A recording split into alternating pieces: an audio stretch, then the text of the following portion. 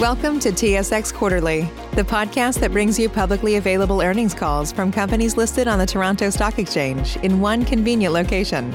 Gone are the days of looking through confusing websites. You'll find the important information right here. Enjoy the call.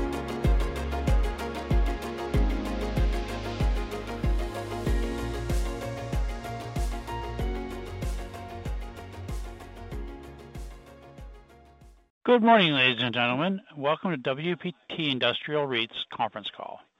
This conference call is being recorded. Before we begin, let me remind everyone that during this conference call, management may make statements that contain forward-looking information.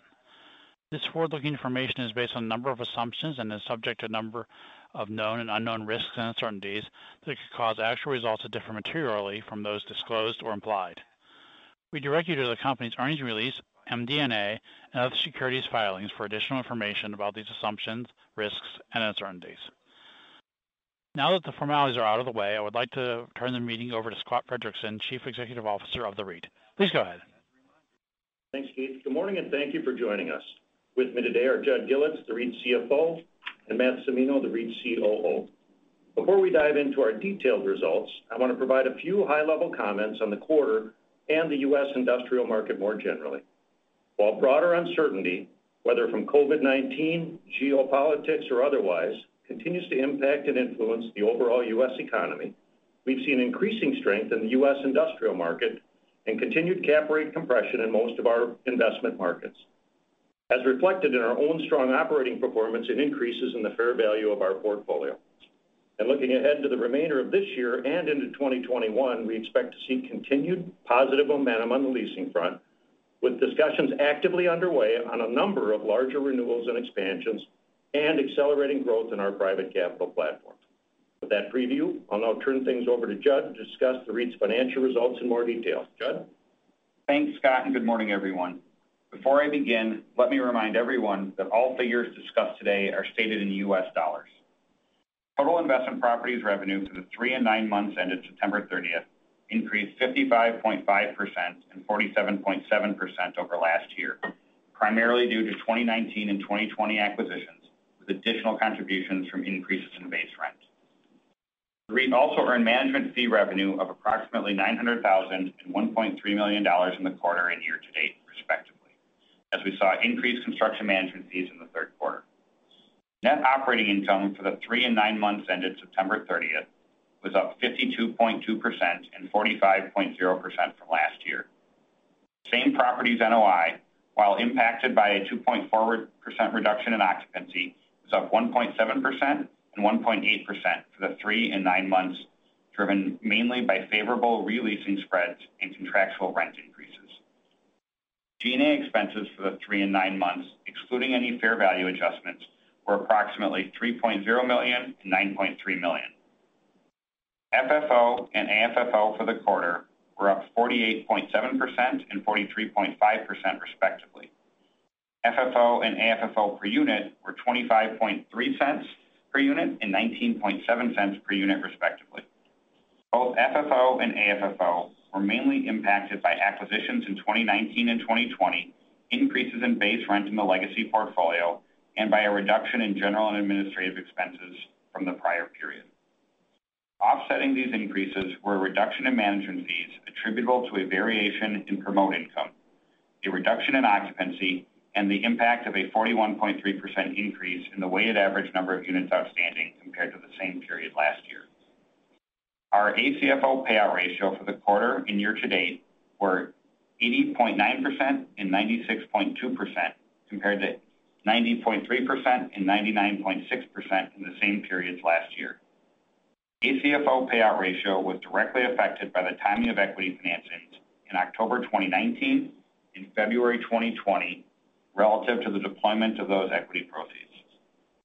At September 30th, our balance sheet and liquidity position remained strong, with cash on hand of $19.5 million and remaining availability on the credit facility of approximately $156.5 million.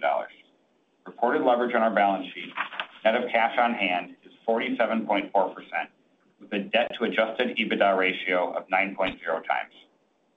During the quarter, the REIT also completed the following notable transactions.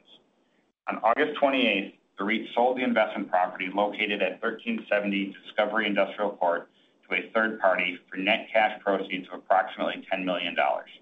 The proceeds from the sale were used to repay indebtedness. Also on August 28th, the REIT contributed a land parcel in Eagan, Minnesota, into a private capital joint venture for a combination of cash and equity interest in the new venture. The REIT is developing a distribution building totaling approximately 200,000 square feet on the property on behalf of the joint venture. On September 3rd, the REIT contributed a land parcel in Houston, Texas, into a private capital joint venture for a combination of cash and equity interests in the new venture.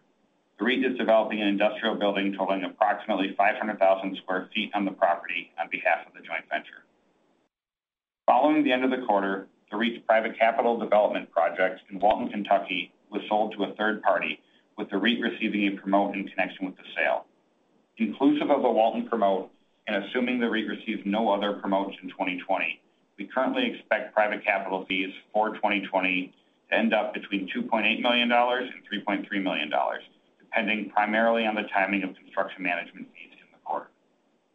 As Scott mentioned earlier, we expect our deployment activity to continue to accelerate our development activity to continue to accelerate in 2021, and currently expect private capital fees for 2021 to end up between $7 and $10 million for the year.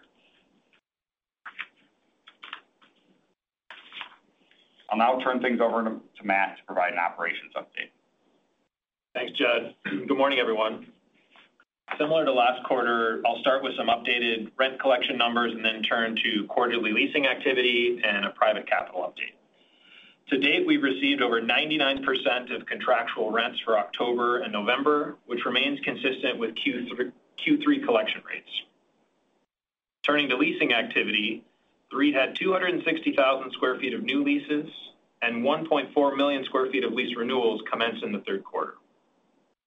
Lease renewals commencing in the quarter had a weighted average cash releasing spread and straight-line rent releasing spread of 12.2% and 20.1%, respectively. We also signed approximately 700,000 square feet of lease renewals in the third quarter, with a weighted average cash releasing spread and straight-line rent releasing spread of 15.9% and 21.3%, respectively.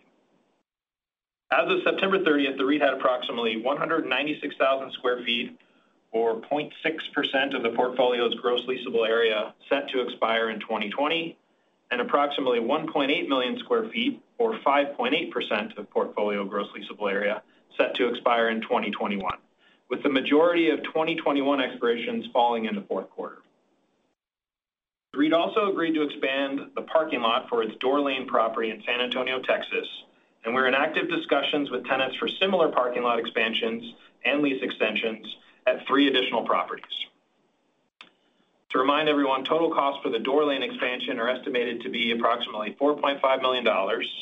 Upon completion, which is currently estimated to be December 1st of this year, annual base rent will increase by approximately $459,000, and the building lease term will be extended for a total of 3 years to November 2030. The REIT ended the quarter with occupancy of 98.3% and a weighted average remaining lease term of 4.5 years. Within our private capital development pipeline, the REIT has projects at various stages in the development process, totaling approximately 4.6 million square feet. This includes a 2-building project in Bayonne, New Jersey, that is now 100% leased, and 1 building in the Inland Empire market that is being marketed for lease. In addition, we have 8 projects in pre-construction or construction in the Los Angeles, Phoenix, Chicago, Minneapolis, Houston, Nashville, New York, and New Jersey markets. With our development activity ramping up, we remain focused on capital recycling initiatives to both strengthen our balance sheet and create additional flexibility to allocate capital to our growing development pipeline. Lastly, as part of our continued focus on sustainability and ESG, the REIT will be publishing our first standalone ESG report in the coming months, and we look forward to talking more about our ongoing initiatives and reporting on our progress throughout 2021. With that, I'll now turn things back to Scott to wrap up. Thanks, Matt. As I said at the top of the call, there's no shortage of uncertainty in the current market, and we plan to continue our proactive approach to portfolio management and our measured approach to capital allocation in the near term. That said, given the proven resilience of our portfolio throughout the global pandemic and the rapidly improving fundamentals in the U.S. industrial market, we remain optimistic about the long-term outlook for our business. Thanks for your time and attention this morning. Hope you're all staying safe and healthy, and we'd now be pleased to answer any questions you may have. Yes, thank you. We will now begin the question and answer session. To ask a question, you may press star then one on your touch-tone phone. If you're using a speakerphone, please pick up your handset before pressing the keys. To withdraw your question, please press star then two. At this time, we will pause momentarily to assemble the roster. And the first question comes from Mike Markidis from Desjardins. Hi, good morning. Good morning, everybody. Congrats on a strong quarter. Nice to hear that ramp in fee income that you guys expect next year, so thanks for that guidance. On the Walton sale from the private capital pipeline, was that property sold vacant or did you guys lease it? That was sold vacant. We had completed the building, and this is a little like the situation we ran into in California a while ago where we also sold a vacant building. And anytime we sell a vacant building, I guess you can assume that, and rest assured it was a good outcome for our investors and our partners. We were happy to book a promote, and it was overall a good outcome. Okay, great, thanks. Now, I think there's some additional disclosure on the JV stuff, and there's a new slide in your deck, which I really appreciate. Now, I think there was a number, and I can't remember it off the top of my head, but it's somewhere in around $80 million would be the expected commitments over the next 12 months on the stuff that's in construction. So would that be specifically related to Mansfield, Eagan, and Nashville? It's actually related to a few of those projects along with the it does not include the Nashville project. It's really Eagan, Houston, and Mansfield, and it relates to the amounts that are currently under contract with general contractors or with subs for the work being done. That's just part of a standard disclosure of what the amounts that we have contractually or we're contractually obligated to fund at this point. Right. I think you had the obligations plus an anticipated spend over the next 12 months, which was great. On those specific, Mike, those are on those specific projects as opposed to the greater pipeline that Matt and Scott talked about. Okay, and that would be at 100% and on top of the land value, correct? Yes, and that's irrespective of the amounts that some of that will be funded through debt financing. Yes, of course. Okay, I think on your expiry disclosure, the way you guys do it is it's on a net of commitments basis. So for 2021, do you have offhand what the gross expiry figure would have been, and you've been giving good disclosure on what your leasing spreads are, but just what the leasing spread is for the stuff that's been secured for 2021 renewals at this point? We haven't disclosed anything. I mean, I think the spread information that we have is out there, and we've tried to chop that up in a number of different ways in terms of commenced in the quarter versus signed in the quarter. And so I think we've put out in both the press release and our deck, you can see the spreads from the 2021 stuff. I think what remains in 2021, I guess more generally, is really back-end loaded, and I think I alluded to that in my earlier remarks. We're really focused on the bulk of the 2021 activity and renewals occurring in the fourth quarter. So we're just getting underway on a lot of the more material ones, and discussions are trending positively, but it's pretty typical that we'd be on a timeline where we'd be talking with those tenants about a year in advance, so we're kind of right on top of the critical point of those discussions. But Mike, if your question was, looking back, how many leases did we have when the year started that we needed to renew, and how many are left? I think I want to say it's 3 or 4 million feet originally, and now we're down just to the last few. Yeah, no. If you could circulate that around after, that would be great, just in terms of the commitments that you have on renewals so far. And then last one for me before I turn it back. I know it's early, or year ahead, you're working on the 4Q ones, but when you look at 2022, you got a fairly good chunk of leases coming due. So how are you guys thinking about that internally, just given where the market is? Is the goal to play a game of chicken, so to speak, and let the market keep going and rates keep rising, or are you thinking that it's a good time to start knocking on doors and negotiating blended extends ahead of time? Yeah, case by case. I mean, I certainly think we think the market is coming to us, so I don't think we're going to go out of our way to instigate lease conversations in certain markets or for certain buildings. But it depends. I think it depends on whether the tenant is approaching us or whether there's an opportunity for something that's ancillary to the renewal, like a parking lot expansion, for example. So I think we're taking those case by case, and I think that's probably going to continue to be the approach throughout 2021. I'm sure you'll start to see us chip away at 2022 renewals here in the next quarter or two. If history's any indication, Mike, we'll end 2021 with a lot of the 2022s already completed. Right. Okay. That's very useful color. Congrats on a strong quarter again, and I'll turn it back. Thank you. Thank you. Thank you. And the next question comes from Matt Comack with National Bank Finance. Hi, guys. Sorry for the accounting nature of my questions, but Judd, on straight-line rent versus free rent, how should we think of that this quarter versus sort of a run rate going forward, and how will those two interact with one another? Sure. So I'll just focus on the free rent piece of it. This quarter we had about $950,000 or so of free rent. There were a couple of bigger leases that we had executed previously that had free rent out into the future, 1 month in any particular quarter, and so we had it somewhat staggered, and one of those or a couple of those hit this quarter. As we look out the next, sort of the next year and a half for the leases that have already been signed, we don't see that number currently being ahead of maybe $300,000 to $400,000 at most each quarter. But as Matt talked about, there are some leases coming up, and we don't know what the inducements will be that we'll need to provide to tenants if that comes up. But as we've currently got it booked, we expect that free rent piece to be in that, like I said, $300,000 to $400,000 at most each quarter.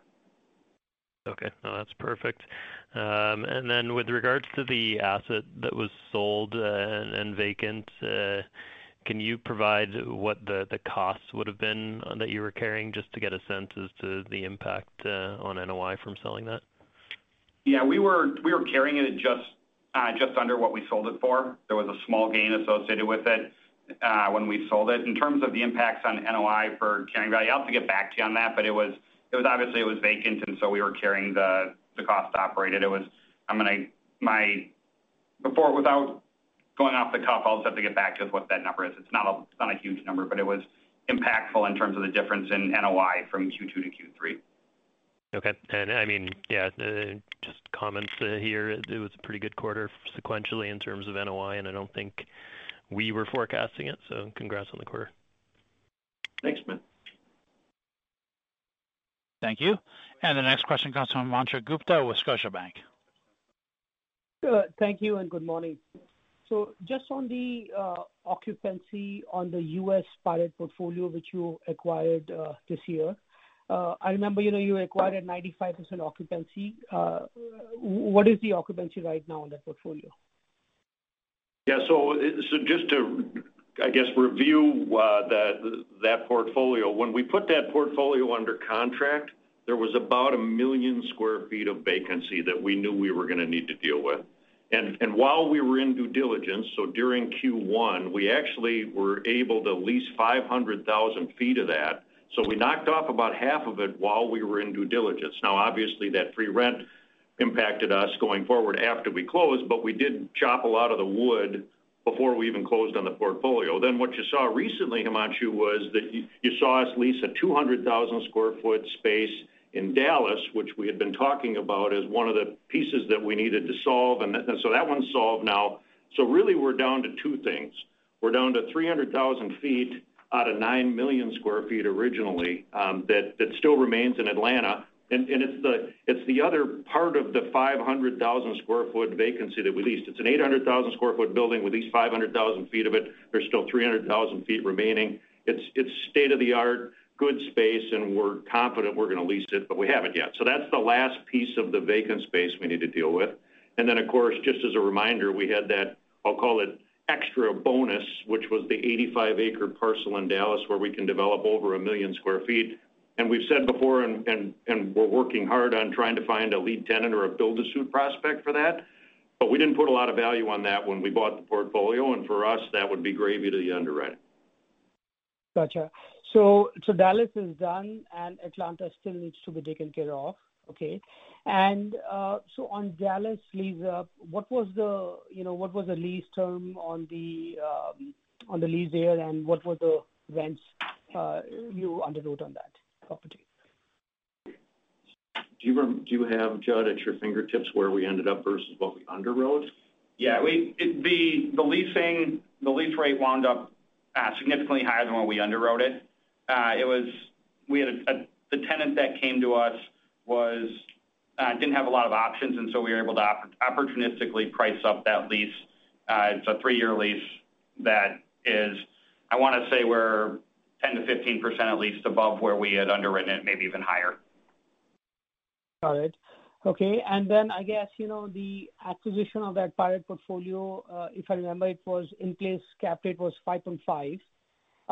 So do you think, by the end of the year or by the first quarter, the yield will be much higher? I mean, something in around 5.75 to 5.9% there?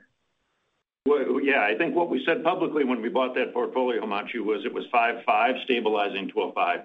And so the last piece we need to get to, of course, is that 300,000 square foot vacancy in Atlanta. But I'd say this, as Matt alluded to in his prepared remarks, the thing that we didn't underwrite when we quoted those cap rates, of course, was all these parking lot expansions. And it's a pretty good return on cost. As you saw, we're spending $4.5 million, but we're collecting almost a 10% return on that money. So to the extent we can auger into that portfolio and do 3 or 4 of those, that was gravy to the original underwriting. So there's a lot of things are turning out better than we thought when we put that portfolio under contract. So, so far so good, knock on wood.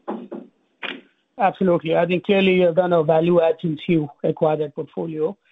And then, staying on the lease theme, on the recent leasing activity, I'm looking at, the re-leasing spreads are 15 to 20%. I mean, these are large increases. And is that a function of expiring rents being very low? Or do you think, market rents have moved up generally for some of your assets? Well, I mean, most of the figures I'm seeing are showing market rents in the last 12 months have moved 6%. And as you know, our portfolio rents grow on average 2% a year. So just in the last 12 months, regardless of where we started the year, we picked up 4% ARB on that growth in rents. And from everything we're seeing, we expect the market to continue to perform going forward in the short and medium term. So we're feeling good about where rents are trending. Our releasing spreads on a cash basis have generally been somewhere between that 5 and 15%, and recently they've been trending a lot closer to the 15 than the 5. Gotcha. And in that context, what are you feeling about the lease expiries in 2021? I mean, any major lease coming up for renewal next year? Yeah, Himanshu, there's a couple larger ones that are in Q4. That's kind of what I was alluding to. There's otherwise nothing really of size. We've got a 750,000 square foot lease in Columbus that expires really in the last day of the year, and another lease that's about 200,000 square feet in Central Florida. Those are the biggest ones, and they're both tucked into December. So otherwise, it's a combination of some smaller spaces scattered throughout the year. Got it. Okay. And then just switching gears on the fair value gains in the quarter, what led to that change? And does the fair value gains pertain to only certain markets or certain assets? We really saw across the market, across the whole U.S. market, continued compression of cap rates and increases in leasing rates. Earlier this year, we'd been a little more conservative in the way we had evaluated those changes, wanting to make sure that they actually took hold before we pushed some of those changes through our cash flow models, which are how we drive our fair values. And so there was probably a little bit of catch up from what we had seen earlier in the year. And primarily it was driven by, like I said, just where we're seeing market movements in both cap rates and rental rates. A little bit was due to individual execution at certain properties, but most of it was market movement. Gotcha. Okay. Thank you. Thank you, guys. I'll turn it back. Thank you. Thank you. As that does conclude the question and answer session, I would like to return the conference back over to Scott Frederickson for any closing comments.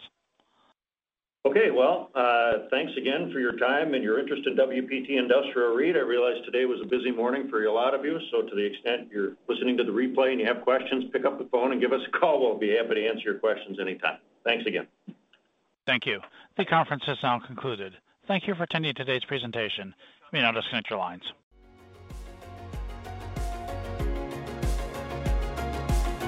Thank you for listening to TSX Quarterly. If you enjoyed the cast, remember to leave a good rating. And remember, for any additional inquiries, please consult the company's investor relations section on their website. See you next time.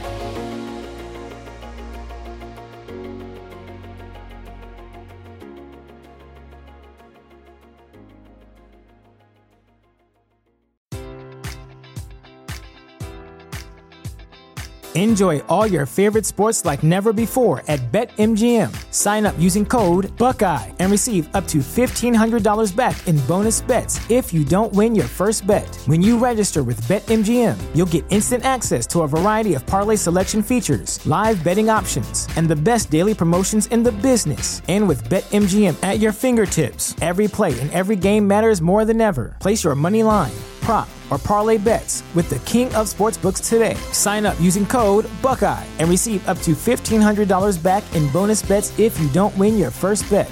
BetMGM and GameSense remind you to play responsibly. 21 plus and present in Ohio, subject to eligibility requirements. Rewards are non-withdrawable bonus bets that expire in 7 days. Gambling problem? Call 1-800-GAMBLER. In partnership with MGM Northfield Park.